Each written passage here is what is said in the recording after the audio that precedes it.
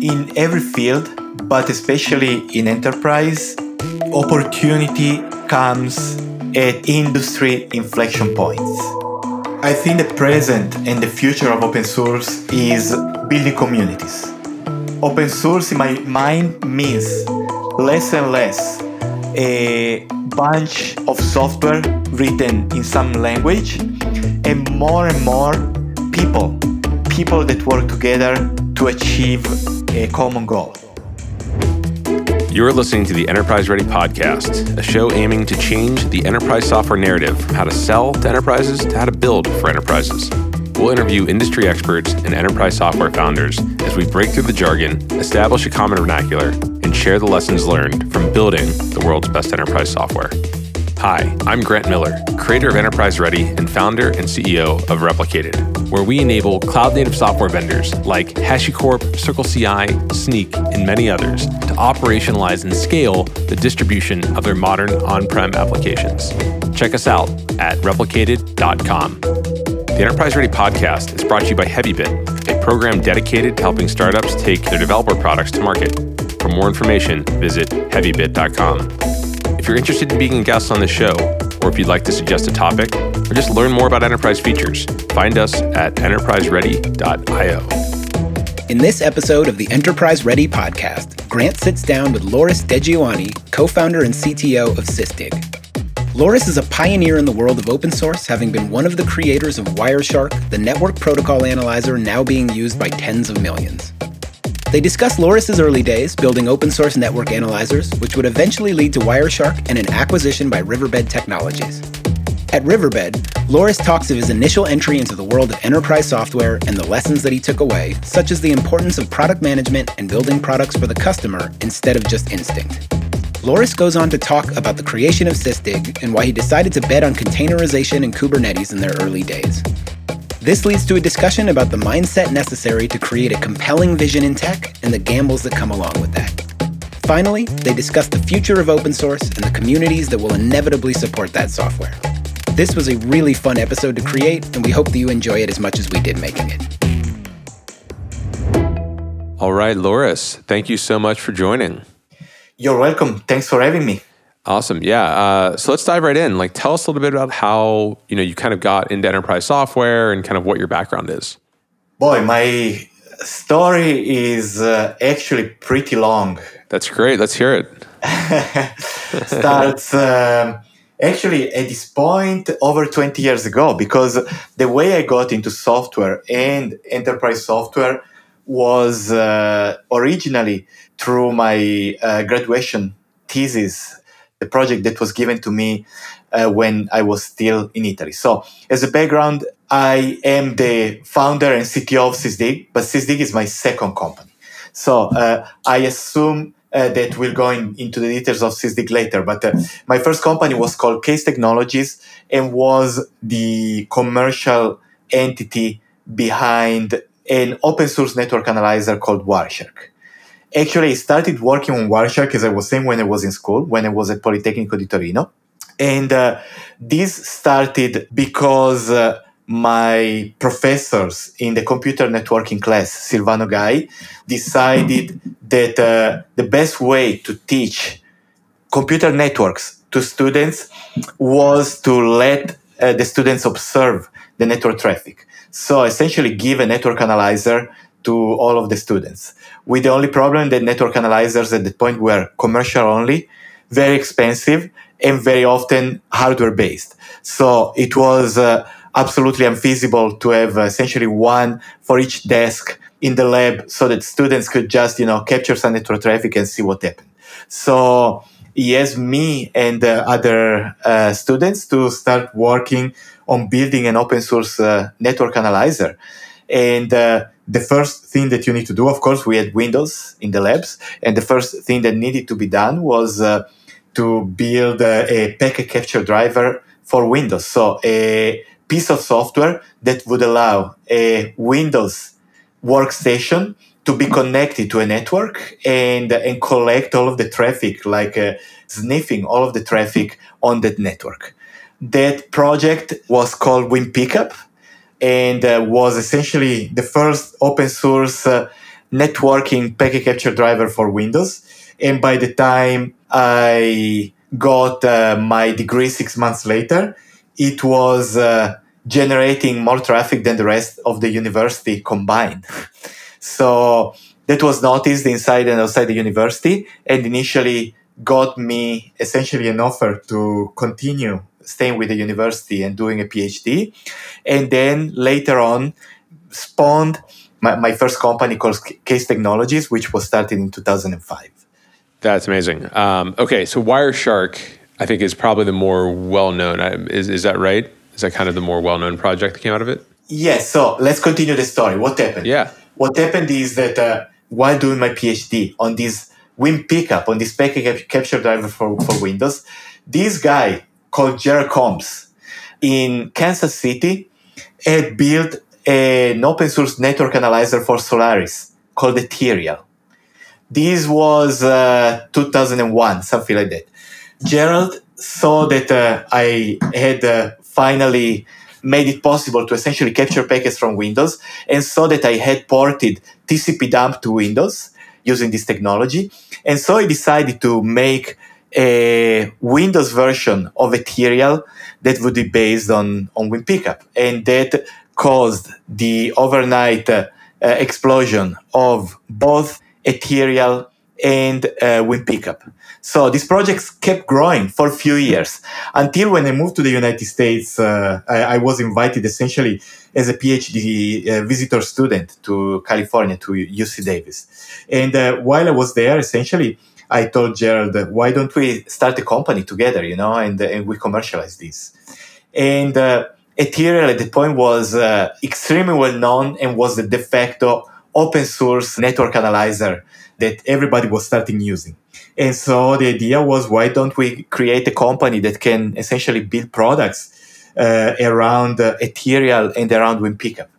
The only problem was we didn't own the brand and the website domain of Ethereal. This was owned by Gerald's previous employer. And we were at that point poor, not far from being out of school, unprepared for running businesses, and unequipped for a negotiation, essentially, to acquire these assets to start the company. So what did we do? In May of 2016, we forked the Ethereal project. We renamed it into Wireshark. We told the community we'll keep working on this. We're building a company around this. We'll have our back, but the project is moving. Ethereal will stay there, but we won't maintain it anymore. And Wireshark is the new, open source network analyzer. And that started as a simple branch of Ethereal. And then, Wireshark is still what we have now, 14 years later, still thriving with millions of users. And as you probably know, has grown quite a bit since then. To give people context, maybe not everybody's technical or into network packets, but Wireshark at this point is a tool with tens of millions of users in the world and hundreds of thousands of monthly download. And everybody that does anything with a computer network, ranging from troubleshooting, security, forensics, protocol development, equipment installation, everybody, that does anything with a network uses Wireshark. And that was born just because, we had to change the name of a tool because we couldn't own the assets of the tool. So that's the power of open source, if you want. I love that. That's amazing. And what was your co-founder's name for the Wireshark? Jared? Gerald Combs. Okay, great. So you met and, you had both been working on these sort of independent open source projects. Your projects were complementary, and so you formed together to create Wireshark. Mm-hmm. And did you start the company around it at exactly at that point? Like, is that when Case was launched? We started the company together with another co-founder called John Bruno, which is the professor who invited me as a PhD student to UC Davis. So it was interesting because I had never had a job. I was still a student before, while John had spent his whole career in academia and was essentially a tenured professor. But neither of us, nor Gerald, had any experience at all in business. And that was really, really the very first job that I had was starting a company. So I always find it unique that the first time somebody gave me a salary for working was years later after my company was acquired, essentially. And at that point, I became an employee of another company. But I started essentially case just out of my PhD. And I started it with absolutely zero experience. Myself and my co-founder, absolutely zero experience in anything related to business, especially enterprise business.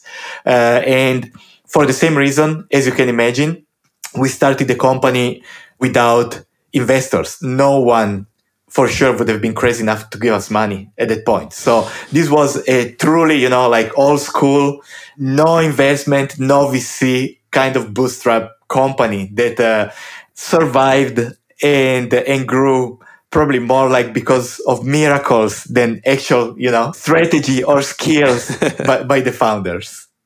But you had technical acumen and you had all these people using Wireshark. And so I'm guessing some number of those were companies who were asking you were they doing like kind of support contracts? Were you doing like... Yeah, that's absolutely the case. So we had, the technical skills.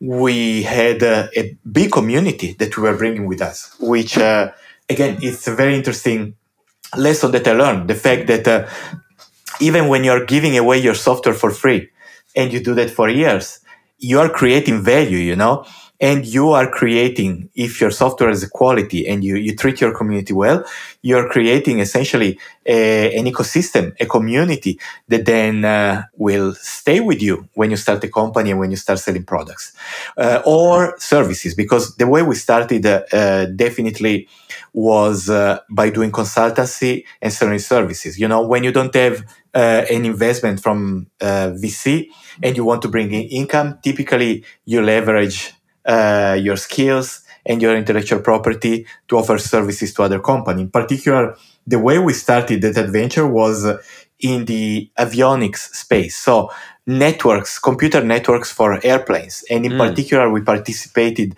to the Airbus A380 development, but especially we were pretty heavily involved in the Boeing 787 development and the complexity of these modern airplanes that have proper networking and hubs and switches in the airplane instead of just having cables that connect every single device that need to talk to another device. So there was essentially an element of complexity in that industry that was matching our skills very well. And for the first couple of years, essentially, we brought revenue to the company largely by doing this kind of consultancies and growing essentially this consultancy business to bring enough money to pay for modest salaries for us and to invest into hiring employees that then we could in turn direct to help us build our own products that we started selling a couple of years later. And then Riverbed came knocking, and did you talk a little bit about what happened there? So we were miraculously able to grow the business pretty nicely. And in a matter of, few years, 3-4 years, we were in the millions of yearly revenues. And this was largely based on trying to keep our open source properties and ecosystems strong, investing heavily into these open source tools like Wireshark and WinPickup, but at the same time building products that would be the periphery of this ecosystem, like USB adapters for Wi-Fi packet capture. So in other words, solutions to monitor and troubleshoot wireless networks, or devices that you could plug into data center networks and could collect traffic at high speeds for a long time so that you could go investigate and understand what the problems are. So we started building these products, and we were at that point still without any kind of investment. So independent company, generating revenue, growing pretty nicely. The team at that point was 20 or 30 people. As you can imagine, we were a pretty nice acquisition target. We received several offers, and we always decided to pass because we were having fun doing what we were doing, when a company called Riverbed, based in San Francisco, came and knocked to our door, that was different because the founder of that company, called Steve McCann, was also one of the pioneers in our industry. And when he was in school, actually, he wrote some seminal pieces of software and some seminal papers, for example, related to TCP dump and lib pickup and this kind of stuff that was really like how I was formed, as an engineer. So I thought the opportunity to work with him and his team and grow the thing together would have been, fun and exciting. And my co-founders shared that opinion. And so we ended up being acquired by Riverbed in 2010. And interesting piece of trivia, since Grant, that you just had a baby, this transaction happened truly while I was having my twins, my first two kids. And I remember I was, at the hospital with Stacy, my wife, and my co-founders were knocking on the door asking me to sign paperwork because we were essentially really at the last inches of the acquisition while we were at the hospital with Stacy, and Stacy was, ready to to deliver our twins. So that was definitely a memorable, intense, very intense time of my life. I can't imagine. That's hilarious. And what were they acquiring it because like they saw the opportunity to really scale out these products that you had been building? Was it more about the open source community? What was the most exciting asset for them? I think it's a combination. So Riverbed was at that point a company that had been extremely successful with their primary business, which was WAN acceleration. So simplifying, when you have a network that is connecting, for example, two offices or a data center of an office, you can put these devices at the two ends of the network and they will optimize. They will do compression, they will do optimizations, and they will essentially save you bandwidth and so save you money. And they did very well with that product line, extremely well, to the point that they went public in like 4 years or something like that. And by the time they acquired us, they were looking for essentially differentiate our business and move into new spaces. And performance management and monitoring and visibility and troubleshooting was one of the spaces. And we brought our product line there. And it was a very exciting and very formative journey for me, for sure. First of all, because as I told you before, for the first time, somebody gave me money to work, which I found to be amazing, But also because I learned a lot by being part, of a team of really skilled people, and of a company that was much bigger than mine. And we had a really nice success story there because our products essentially were put in the hands of, our sales force when we were acquired was tiny, a handful of people, while Riverbed had a solid, structured, widespread, sales force. And with global reach. So our technology was pretty good. So immediately the revenues of our products skyrocketed. And I remember, by the time I joined Riverbed case with our products, we were generating around probably, $4 or $5 million of revenue. By the time I left Riverbed 2 years later, the revenues of that product line were like directionally toward $100 million. So a very nice success story there. Wow. A very nice win-win proposition, a very exciting journey, because then when you're successful, you get visibility inside the company and you can accomplish stuff. And of course, the merit was everybody in the business unit, but just was, very successful and very fun. And I spent 2 years there, and those were, 2 years in which I learned definitely a lot. Yeah, that's amazing. I sort of had a slightly similar experience. I'm guessing is that where you sort of really picked up what enterprise customers wanted, and you saw how an enterprise go-to-market really worked, and you sort of saw how like these big organizations and support teams, and is that kind of where you got a taste for how to really structure an enterprise software company and enterprise software go-to-market? Big time. I mean, without that experience, without what I learned in terms of what is an enterprise customer? What is the journey, of selling or even of building a product for an enterprise customer?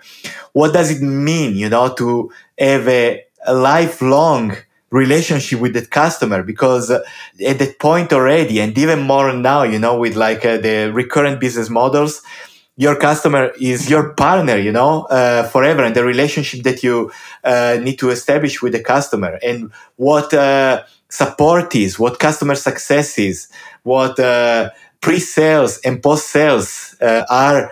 All of these I learned at Riverbed, and I was lucky enough to learn it from one of the best teams. And, that was eye-opening. I had no idea all of this stuff existed. Yeah, exactly. Right. It really is.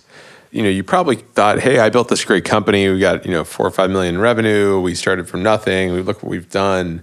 And then you kind of watch it in the hands of a bigger company, and they have the full machinery kind of going, where they know how to roll things out and their customers know how to sell stuff and position it. Yeah, it really is. The machinery is something that I just had no idea it even existed, before.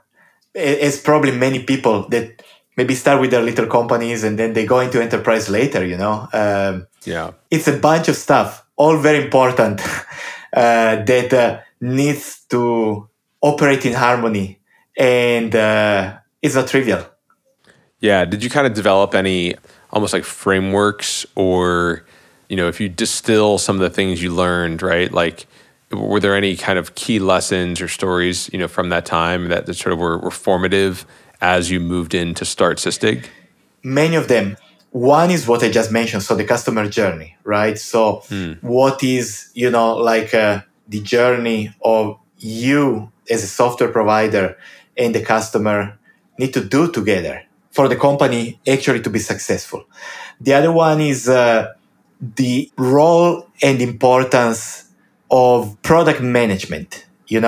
Before that, my products were built more like on instinct, starting from something cool and definitely technology driven. I'm pretty skilled at, identifying gaps, technological gaps, and building, maybe exciting stuff around these technological gaps. But that's just a part of the equation. Understanding your customer, understanding the market, reading the signals, using the right metrics and informing your decisions. That's all stuff that I learned how to do by essentially observing very good people doing that at Riverbed. Maybe one last thing that I learned it about myself, which was I am an entrepreneur. So despite loving working for a bigger company, I was really craving just going back and being, again, the true owner of my future, which happens only if you have your own company. Very true. Okay, so going back to these two lessons, this idea of product management, it's funny because I think about, as early founders and early sort of like product people, you have these ideas. And I think you talked about this as identifying the gaps, right? And these sort of like, oh, this is a technical gap and we could do something cool here, which is a skill, upon itself. But then this idea of then taking that and really finding a market opportunity around it, I think is, a much larger skill. And that's often why companies exist, to sort of go find that. So is there like an example of some of the technology that maybe you sold into Riverbed or even at Sysdig, of sort of how you had this cool technology, but then the steps you took to really understand the customer or the market or find the right metrics along the way? I need to think because I have so many examples, but to give you an example that is more recent. So I'm jumping a little bit in history. Great. And I'm jumping to the current Sysdig product line. Mm-hmm. But Sysdig offers products to run essentially containerized and Kubernetes and cloud infrastructures in production. And we have a monitoring and visibility product line, and we also have a security product line. The security product line is relatively recent. We launched it in 2017, essentially spawned from the core technology that Sysdig had developed initially for monitoring and visibility. And when building that product, we talked to people, we talked to users, and we did as much market research as we could. And we identified essentially a set of features that we put in the first version of the product. This set of features were revolving more based on, my inclination as a technologist on the harder runtime security and protection kind of features. So stuff like anomaly detection, like ability to detect threats for containerized infrastructures and so on.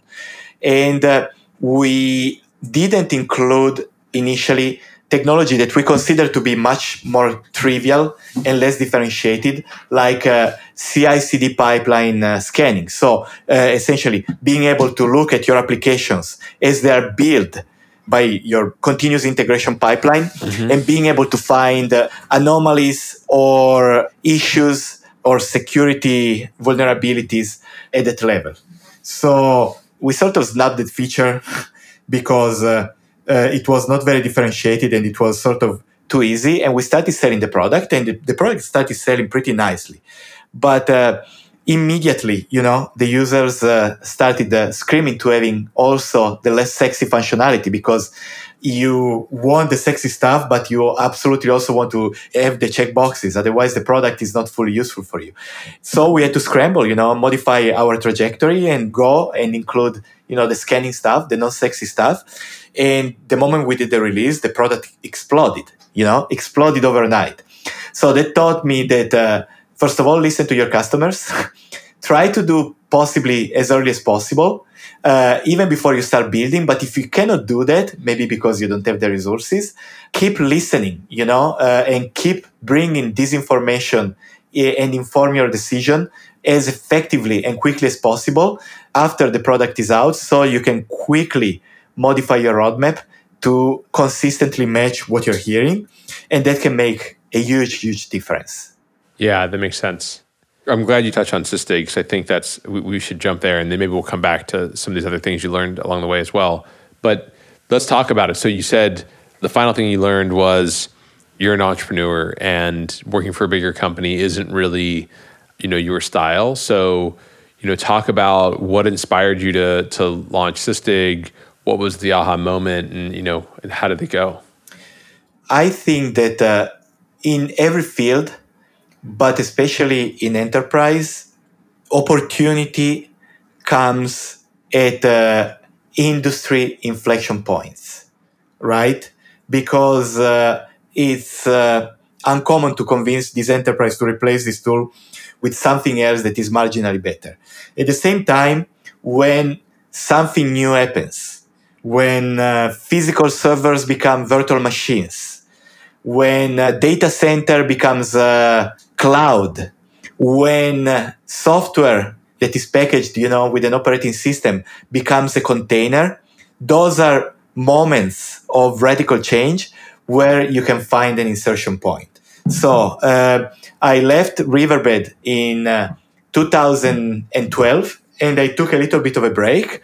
But around the time, first of all, cloud computing was in its phase of explosion, and a company, a little PaaS provider called .cloud was being renamed into Docker, and the container revolution was born. So that was really, coinciding almost exactly with me essentially leaving Riverbed and looking for new adventures. So the impetus for me was take what I learned before, the type of functionality and technology from an industry that I had helped shaping, and realizing that that kind of technology, despite being very useful, despite clearly having a value for the enterprise, realizing that it was not going to be applicable anymore, because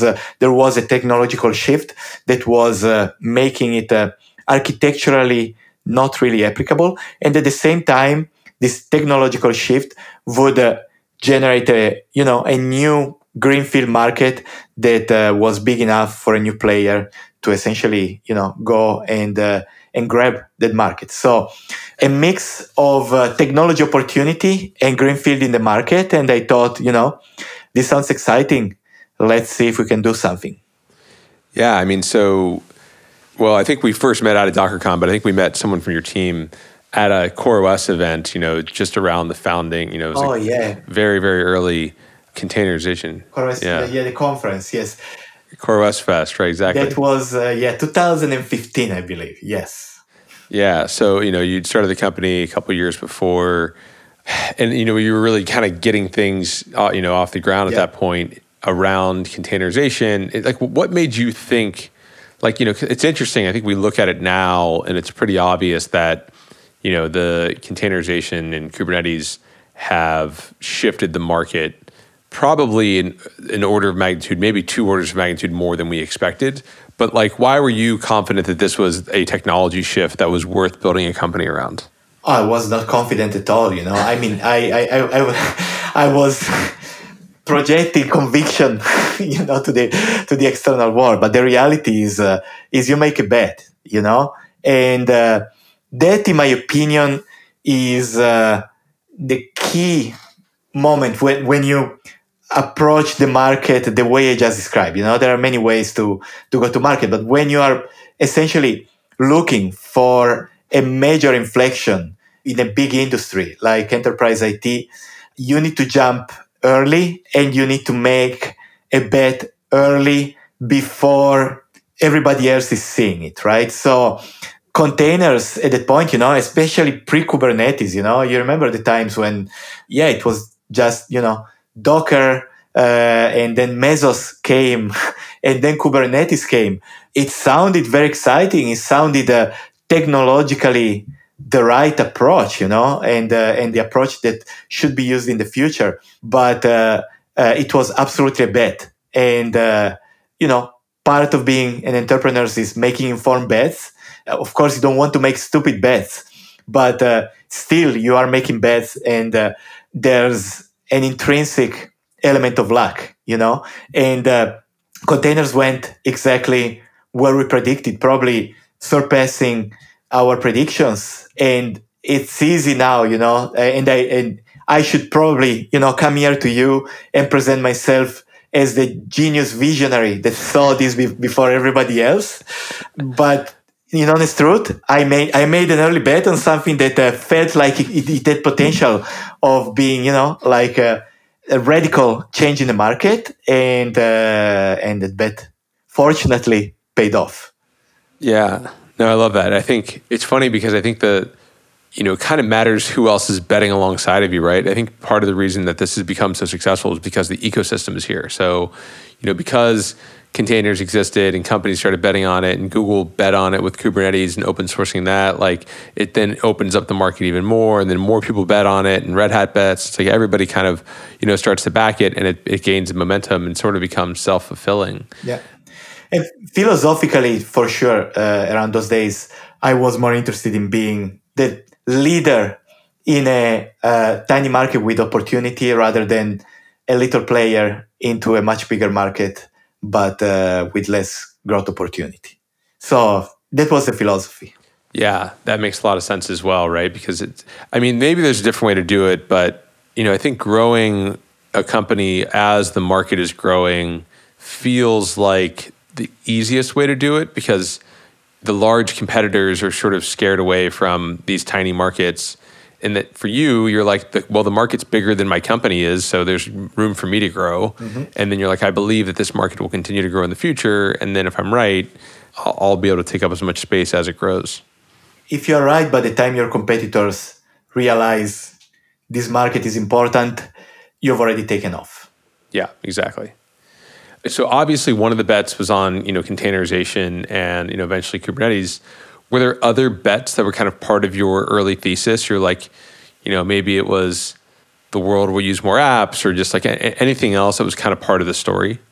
Yeah, I would say from the technology point of view, nowadays they call it shift left, right? Or DevOps. Mm-hmm. But in a general way, the CI/CD pipeline becoming more and more important, more and more like the center around which you build software. So a higher level depiction of this is traditional software was built in a monolithic, giant, pieces of code that were released in a pretty manual way every 6, 12, 18 months. Nowadays, software is split into components, microservices, built continuously. So every time a developer makes a change in the code is built and released automatically. It's built, it's tested, and then it's released. So describing this nowadays is like absolutely normal. No one would be crazy enough to build software in a different way. But when we were talking about 5, 6, 7, 10 years ago, that was absolutely not the norm yet. So this movement of, let's say, DevOps and CI/CD and shift left and microservices is another big bet that we did from the technology point of view. So the Sysdig product line is not only specialized in, let's say, containers and Docker and Kubernetes, but in everything that has to do with like the way you architect and structure modern software, especially modern software that runs on the cloud. That's another conscious bet that we made early on during the life of Sysdig, and that still drives, our strategy nowadays. Yeah, that makes a lot of sense as well. Sort of this focus on DevOps and sort of the move towards cloud native, both architecture as well as deployment targets. That makes a ton of sense to me. And saying we're going to build towards those things and build the tooling that sort of captures those trends and build a business on top of those. And the pattern is the one that I was mentioning before, identify something that has the potential to be revolutionary. Yeah. And make the existing tools that people use not functional anymore. CI/CD. So even intuitively, even if you're not into writing and shipping software, it's intuitive that, tools that are designed to whatever, secure or visualize software that is released every 18 months are very different, radically different from tools that are designed to do the same with software that is shipped 20 times a day. Yeah.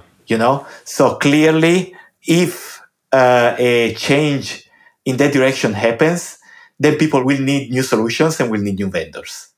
Yeah, it's interesting too, because I didn't know that there was going to be multiple here, but I sort of assumed there would, because I sort of have a belief that any decent company is actually making multiple bets, right? You're saying, I think that these 4 things will be true in the future. And if like 3 of those 4 things are true, like you might build like a $100 million company. If 4 of them are true, you build a $1 billion company. And if 2 of them are true, you get acquired for $20 million. And if 1 of them's true, you're out of business. And if 0 of them are true, like you've literally just gone the opposite direction of the entire ecosystem, and everyone wonders what you did wrong. But that's sort of, you have to have it's more than just one bet. It's you have to place a couple bets and sort of predict the future. Does that map onto what you're talking about? Yeah, absolutely. Especially if you have the ambition of building the company of a certain size, right? Yeah. Let's say in order to generate, $1 billion company, your predictions about multiple things in the future need to be pretty accurate. Yeah. Yep. Right? And you need to kind of constantly tune those predictions as things become more clear, right? And sort of keep making predictions. That is constant. That never stops. Yeah. That happens always, or at least in my experience, that's happened always on a weekly basis, Not even on a monthly basis. But especially when you're working on the bleeding edge in ecosystems like the cloud native one, there's really, something new every day. There's a new technology every day. There's a new direction every day. There's a new cloud every day. So it's constant refinement. But the initial assumptions are still important. It's like chaos theory. Yeah, exactly. Do you believe that the, not trajectory, but sort of that, you were talking about this cadence of every day in the cloud native space, there was like a new project, a new thing, a new, I felt like it was very hard to keep up with. Do you feel like it's stabilized a bit in the last year or 2? So I feel like it's a wave on top of each other, right? So some things stabilize, like we were remembering things like CoreOS Fest, in 2015. At that point, it was absolutely not clear if, first of all, the container market would have been a big market at all. But even assuming it would be, there was Kubernetes, there was Docker Swarm, there was Mesos, and all of them. I mean, I think even at that point, CoreOS had one called Fleet, I think, right? So yes.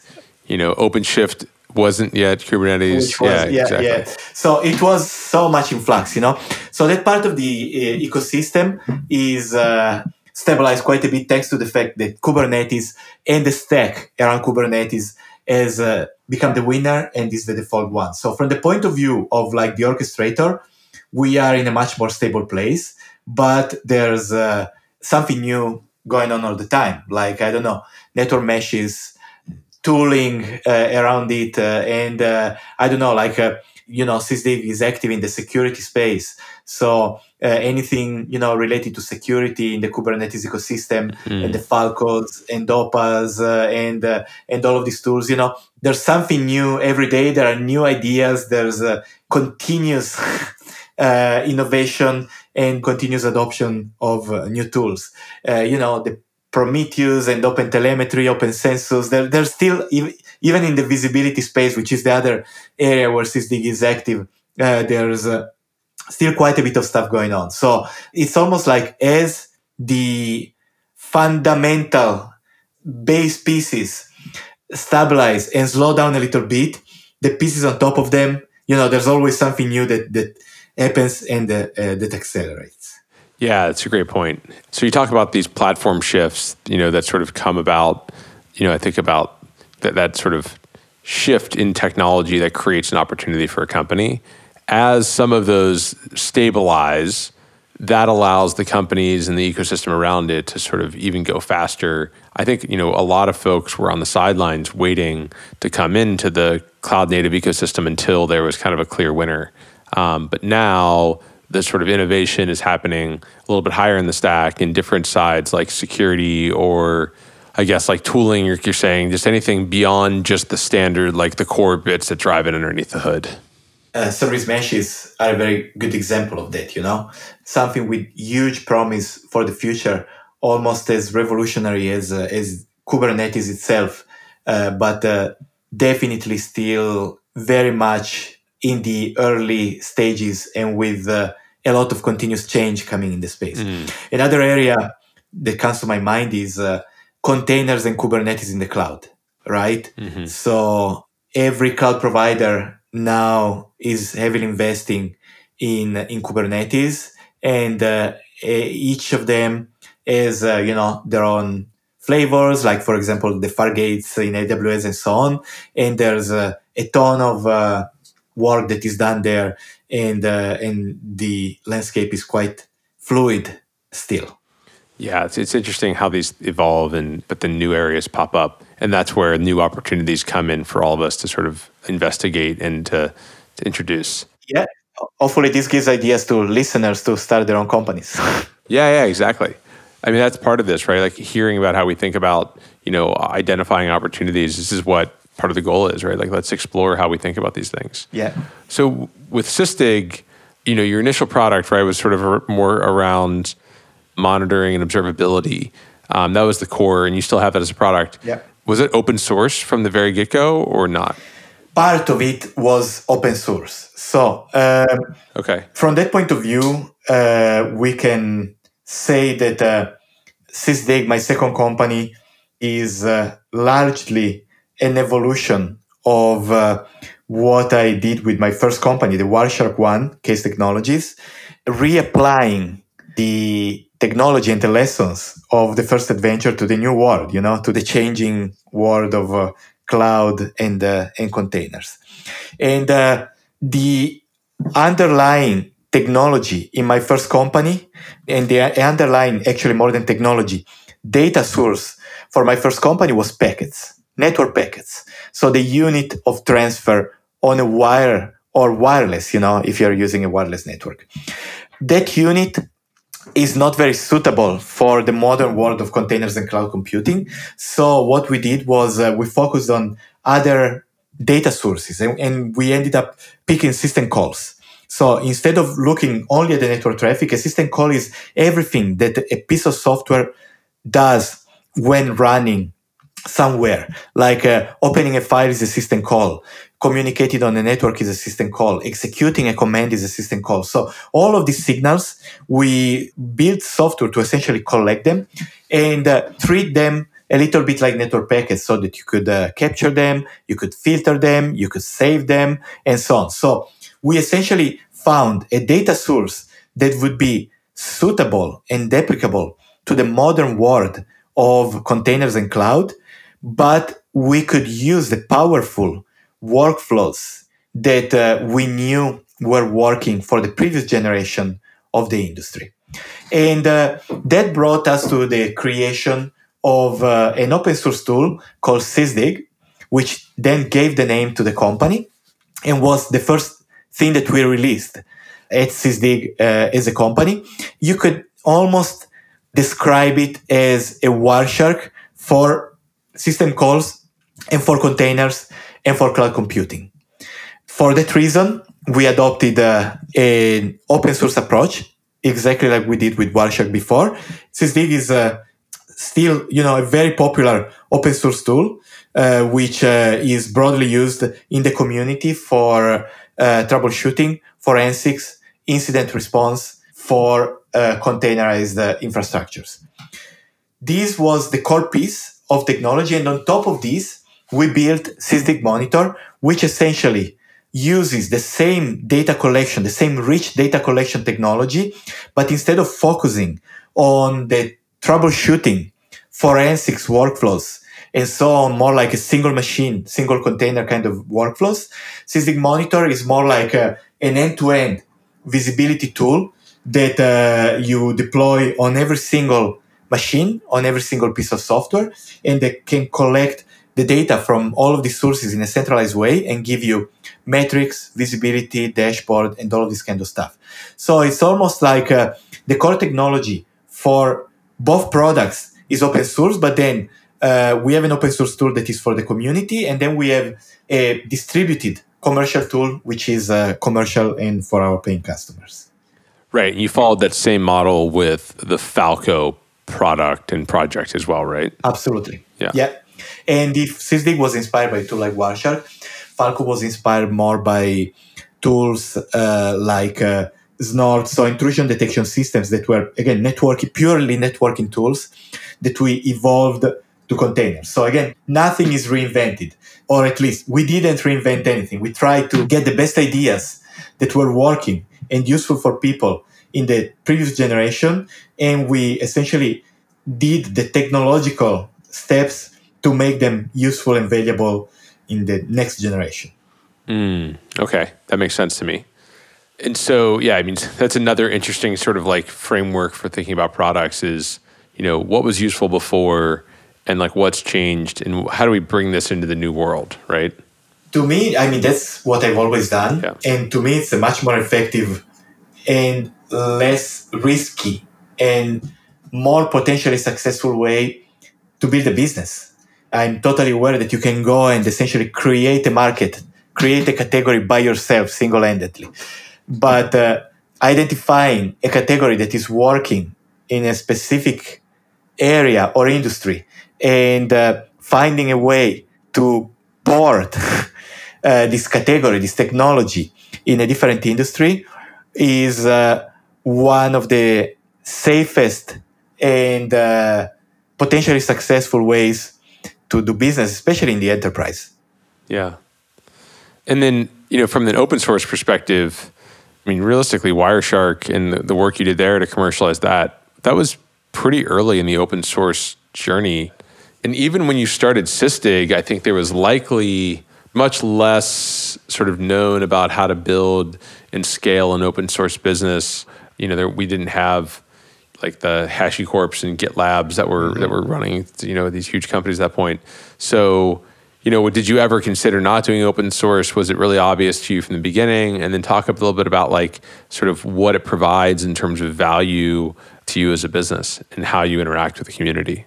Yeah, so at that stage, we're really talking about very, very early days at Sysdig. So at this stage, as an entrepreneur, you have a tension between building valuable and differentiated and protectable. I don't know if protectable is a word, but intellectual property. Seems good to me. Exactly.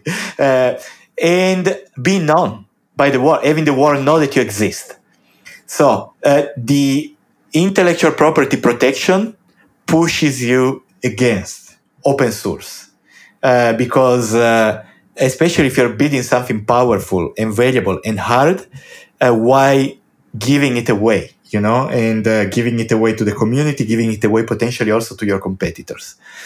The need of having the world know you pushes you toward open source because open source is one of the best generators of brand and visibility and virality that one can imagine, especially in enterprise software, especially when you're targeting DevOps, developers, and the highly technical audience. So to me, reason number one to do open source at that point was like, I'm a pre-Series A company. I have big ambitions. No one knows about me. How do I show the world who I am? How do I make the world understand and appreciate what I'm doing? And that's why we decided to release some of our IP, actually the vast majority of our IP, and have Open Source Sysdig released in 2014. That bootstrapped our company in terms of being known by the world, and that sort of generated, our Series A of funding because the thing went viral. Yeah, it's interesting. So off the back of sort of some open source adoption, you then were able to raise. Did you raise a seed round before that or not?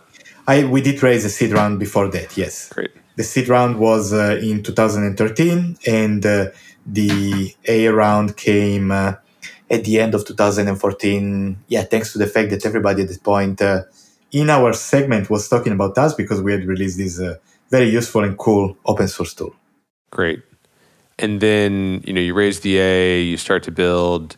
And then when did you decide that you were, okay, we're really selling the enterprise. We need to get in here and get, all these features like role-based access control and, on-prem deployment and all these kind of stuff. Like when did that become part of the roadmap? Yeah, that's interesting because my thesis was that containers and Kubernetes being, the bleeding edge of the bleeding edge would follow the same pattern that cloud computing followed in terms of penetration. So cloud computing and clouds like AWS started by being adopted by, startups, small bleeding edge organizations, little rogue teams inside the enterprise. And only years and years later, a decade later, they were actually, accepted at scale by most of the enterprises. And there was quite a bit of just a long-term Silicon Valley adoption of cloud technologies before it became mainstream. So we were convinced it would be the same with containers. So we started by preparing ourselves essentially to sell to small and medium enterprises, actually very small and small enterprises. We found out after going out, in the market and started selling our product that Kubernetes and microservices were something that was more appealing to bigger organizations, especially the biggest organizations like banks, media companies, television providers, healthcare, these kind of insurances, this kind of companies, in addition to the Silicon Valley startups. So as we started going out and equipping ourselves essentially to sell this and do our steps for product market fit, we were, I wouldn't say caught off guard, but a little bit surprised by the fact that these started looking more and more like an enterprise business, like a set of technologies that the enterprise would be interested in. So despite starting, early on, equipped with, just a go-to-market engine that would focus on small organizations, we pretty quickly pivoted into bigger organizations as customers because, again, we were pulled into that. I love that. Yeah. So it's interesting because you're like, that was actually one of these bets that maybe you were initially wrong, but you were able to move fast enough and say, oh, our ideal customer profile is not, small team. It's actually these much larger organizations who are thinking about, scale and using Kubernetes to manage lots of different services across, lots of different teams.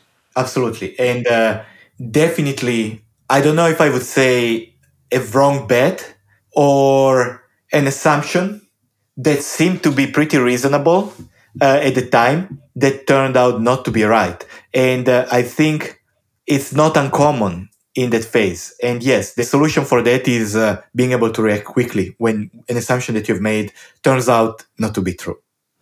Yeah, and I think it's also likely very helpful that you had spent that time at Riverbed and really learned what enterprises needed, and you had been selling to that customer. So I'm guessing, a different founder who didn't have that sort of, real enterprise experience, they think they're going to sell to small businesses like them and these, high growth companies. Mm-hmm. Then they start to realize that the inbound is from these bigger companies and they have no idea how to manage that or sell to it. It's a harder transition. But because you had the experience at Riverbed, I'm guessing you were able to see the signals a little bit faster and react and actually know how to handle those customers, right? Yeah, and that's one of the reasons why I was saying there would be no Sysdig now if I hadn't learned those lessons while at Riverbed, for sure. Yeah. And so let's kind of fast forward a little bit into the companies. Now you've been around for a few years, and Falco seems like it's a really important part of the company. And you made a different decision with open sourcing that, in that you didn't just open source it and act as the key maintainers, but you actually donated it to the CNCF, correct? That is correct. And the rationale there is, again, trying to read essentially where the industry is going and try to make the right bets and assumptions for the future. The assumption here is that we are going through a radical change in approach to cloud computing. It's almost like stage 2 of cloud computing. Stage 1 was Amazon, Microsoft, Google, IBM building their clouds and offering essentially services on top of their clouds. Phase 2 is this sort of computing stack for the cloud is being created that sort of sits on top of the clouds and acts as a agnostic operating system for the cloud. And the unique, very powerful thing about this stack is that it's completely open and community driven, which means that the units to run your software, like the container engine, like Docker, the orchestrator, like Kubernetes, these are all essentially open source, but also everything that revolves around them, like storage, networking, firewalling, you name it, it's all open source and community driven. So 5 years from now, 10 years from now, that will be the default stack, which means that in order to be relevant and the winner as a vendor 5 years from now, you will have to be part of the stack because you have contributed, essentially creating the stack. And that happens only if you do that with the community. So we sort of realized as Sysdig that if we have ambitions to be the security company for Kubernetes and for the cloud, we cannot do this as a single company, but we need to do it by driving this, by being the thought leader together with the rest of the community, by essentially having the technology underneath it being essentially truly part of the Kubernetes stack because it's part of the CNCF. So essentially, we took the decision of donating all of this valuable intellectual property to the Cloud Native Computing Foundation so that we can drive this not as a company, but as a community, and we can make sure runtime security is an integral part of Kubernetes, and runtime security is based on what we believe is the right technological approach because, we've built it with our conviction. And if the community embraces it, that means we were true. Yeah, I love that. That's actually really interesting sort of perspective in long term too, which is really important. And it's something that we think about at Replicated, right? Like we donated a project recently called Schema Hero, which isn't core to our business. I think it was, it's sort of this, interesting piece of technology that my co-founder built and we thought would be really well designed and well suited to be part of the CNCF. But it's interesting to hear how you talk about that and sort of thinking about, long term, like what do you want to make sure is sort of aligned with your product vision that's part of this ecosystem? Yeah, and as an entrepreneur, you always need to take into account, long-term play versus short-term play, right? So something like an open source approach is, again, probably damaging in the short term because you release intellectual property that is yours to the community and to your competitors. But it's a winning strategy in the long term, especially in dynamics like the ones where I described, where the stack is becoming open, because it allows you to build much better solutions that are much better integrating with the stack and much more embraced by the community.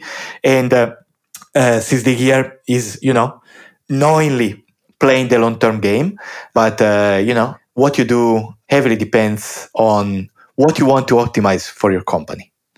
If you want to be acquired next week, probably that's not the right choice.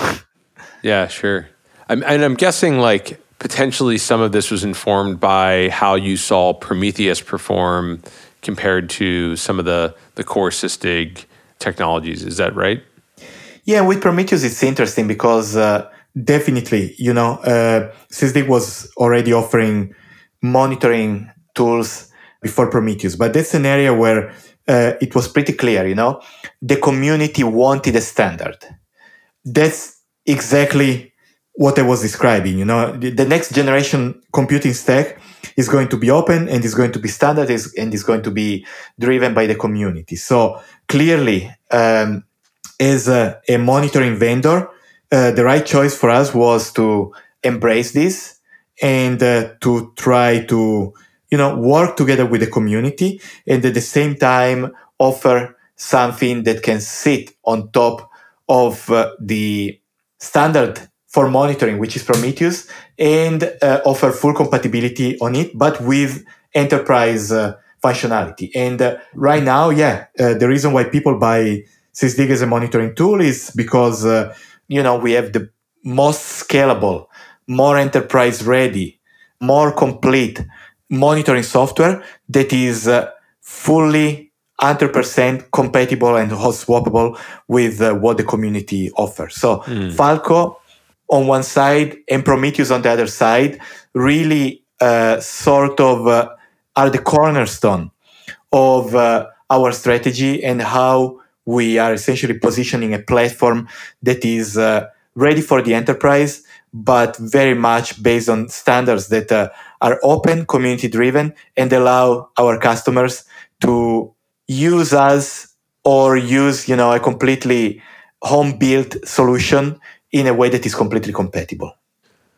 It's interesting. I'm just sort of thinking about like this evolution of open source, right? And so at first it was like, just even open sourcing stuff was great. And then it was like open source and then actually donate the IP to a foundation. A neutral organization, yeah. Yeah, neutral organization. Like, is there like in 5 years, a thing that is even a step beyond, a neutral organization? Like, I can't think of anything off the top of my head, but I'm wondering if you think about the future of open source, going in any direction or the other. I think the present and the future of open source is building communities. Open source in my mind means less and less a bunch of software written in some language, and more people that work together to achieve a common goal. This is what's unique, in Kubernetes and the modern cloud computing. It's multiple companies, including the cloud providers, that are competing with each other, working together on having a standard that is, accepted by everybody and as interoperable as possible. Open source is not code and not the license that you use, but it's people, how they work together, how do they influence each other, and how do they coordinate to reach a common goal. And it will be, in my opinion, more and more like that in the future. And that is very relevant for entrepreneurs because more and more the future of enterprise software, and you name it. You were mentioning a company like HashiCorp or GitLab. I'm thinking about Kong, which recently raised almost $100 million. I'm thinking about, NGNX. I'm thinking about Cassandra. All of these companies start from open source, start by building communities, and then they find their way toward essentially commercializing commercial products around that.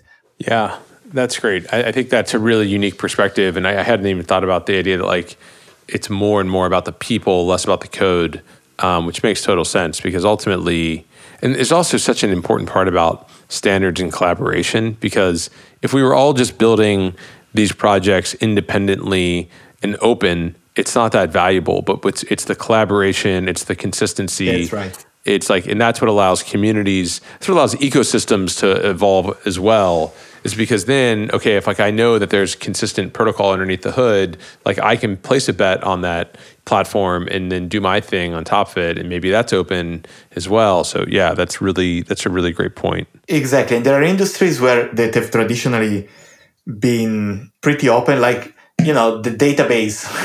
It's uncommon nowadays to have a piece of backend, the Redis, MySQL, Cassandra, and so on. Elastic, to have any of these components. Elastic is a little bit recently, but they are not open source. But there are, at the same time, other industries, for example, the security industry in which Sysdig operates, that have been pretty resistant to adopt open source, and they've been more opaque. And I think one of the trends in the future is that this will change. And companies like Sysdig that approach security from the open source point of view, starting with community-driven efforts like Falco, will become the norm in security as well. Yeah, I totally agree. I think that's we'll see more and more open source security companies over the next 5-6 years as well that really disrupt the ecosystem, because part of it is that shift left concept, right? Where developers are getting more into security, developers expect more open source, but it's just such a powerful model, right? It's almost an unstoppable force because it just keeps rolling. And then if the end users prefer it, there's almost it's just a war of attrition over time. Exactly. Cool. Loris, I mean, this has been a really kind of fantastic stroll through your career, the insights, the things you've learned, your perspectives. Is there anything else that you want to share with the audience? Maybe a bit about the future of Sysdig, or things you're excited about. I don't know, just anything you want to cap it off with. Yeah, future of Sysdig. I wish I could, but Sysdig at this point is a strong player. I would argue Sysdig is the leading player in security for containers, Kubernetes, and cloud. We have an organization that is growing very nicely. And for the moment, together with my team, I'm still very, very excited to be part of and to keep growing. So, my first company, the Warshare company, Case Technologies, was acquired relatively early on. And it was a great experience, very exciting. we'll see what happens with Sysdig. The future is always unknown, but with this one, my ambition, the ambition of the team is building something, big that can live long and really be a strong leader of the market.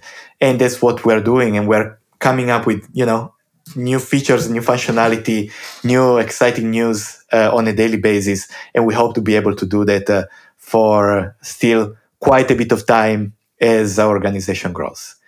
The important thing, hopefully, is keeping having fun. And for the moment, I'm having a ton of it. I love that. Yeah, and I will echo that. You do have an incredible team. I've gotten to know the folks over there for the last 5-6 years. We owe you a debt of gratitude as one of our early customers.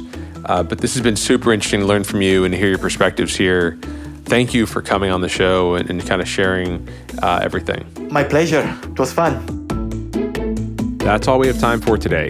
If you're interested in being a guest on this show, or if you'd like to suggest a topic, or just to learn more about enterprise features, find us at EnterpriseReady.io. To learn more about HeavyBit, visit HeavyBit.com to check out the library. It's packed with amazing talks on sales, marketing, product, and general management from founders of developer tools companies and other industry leaders.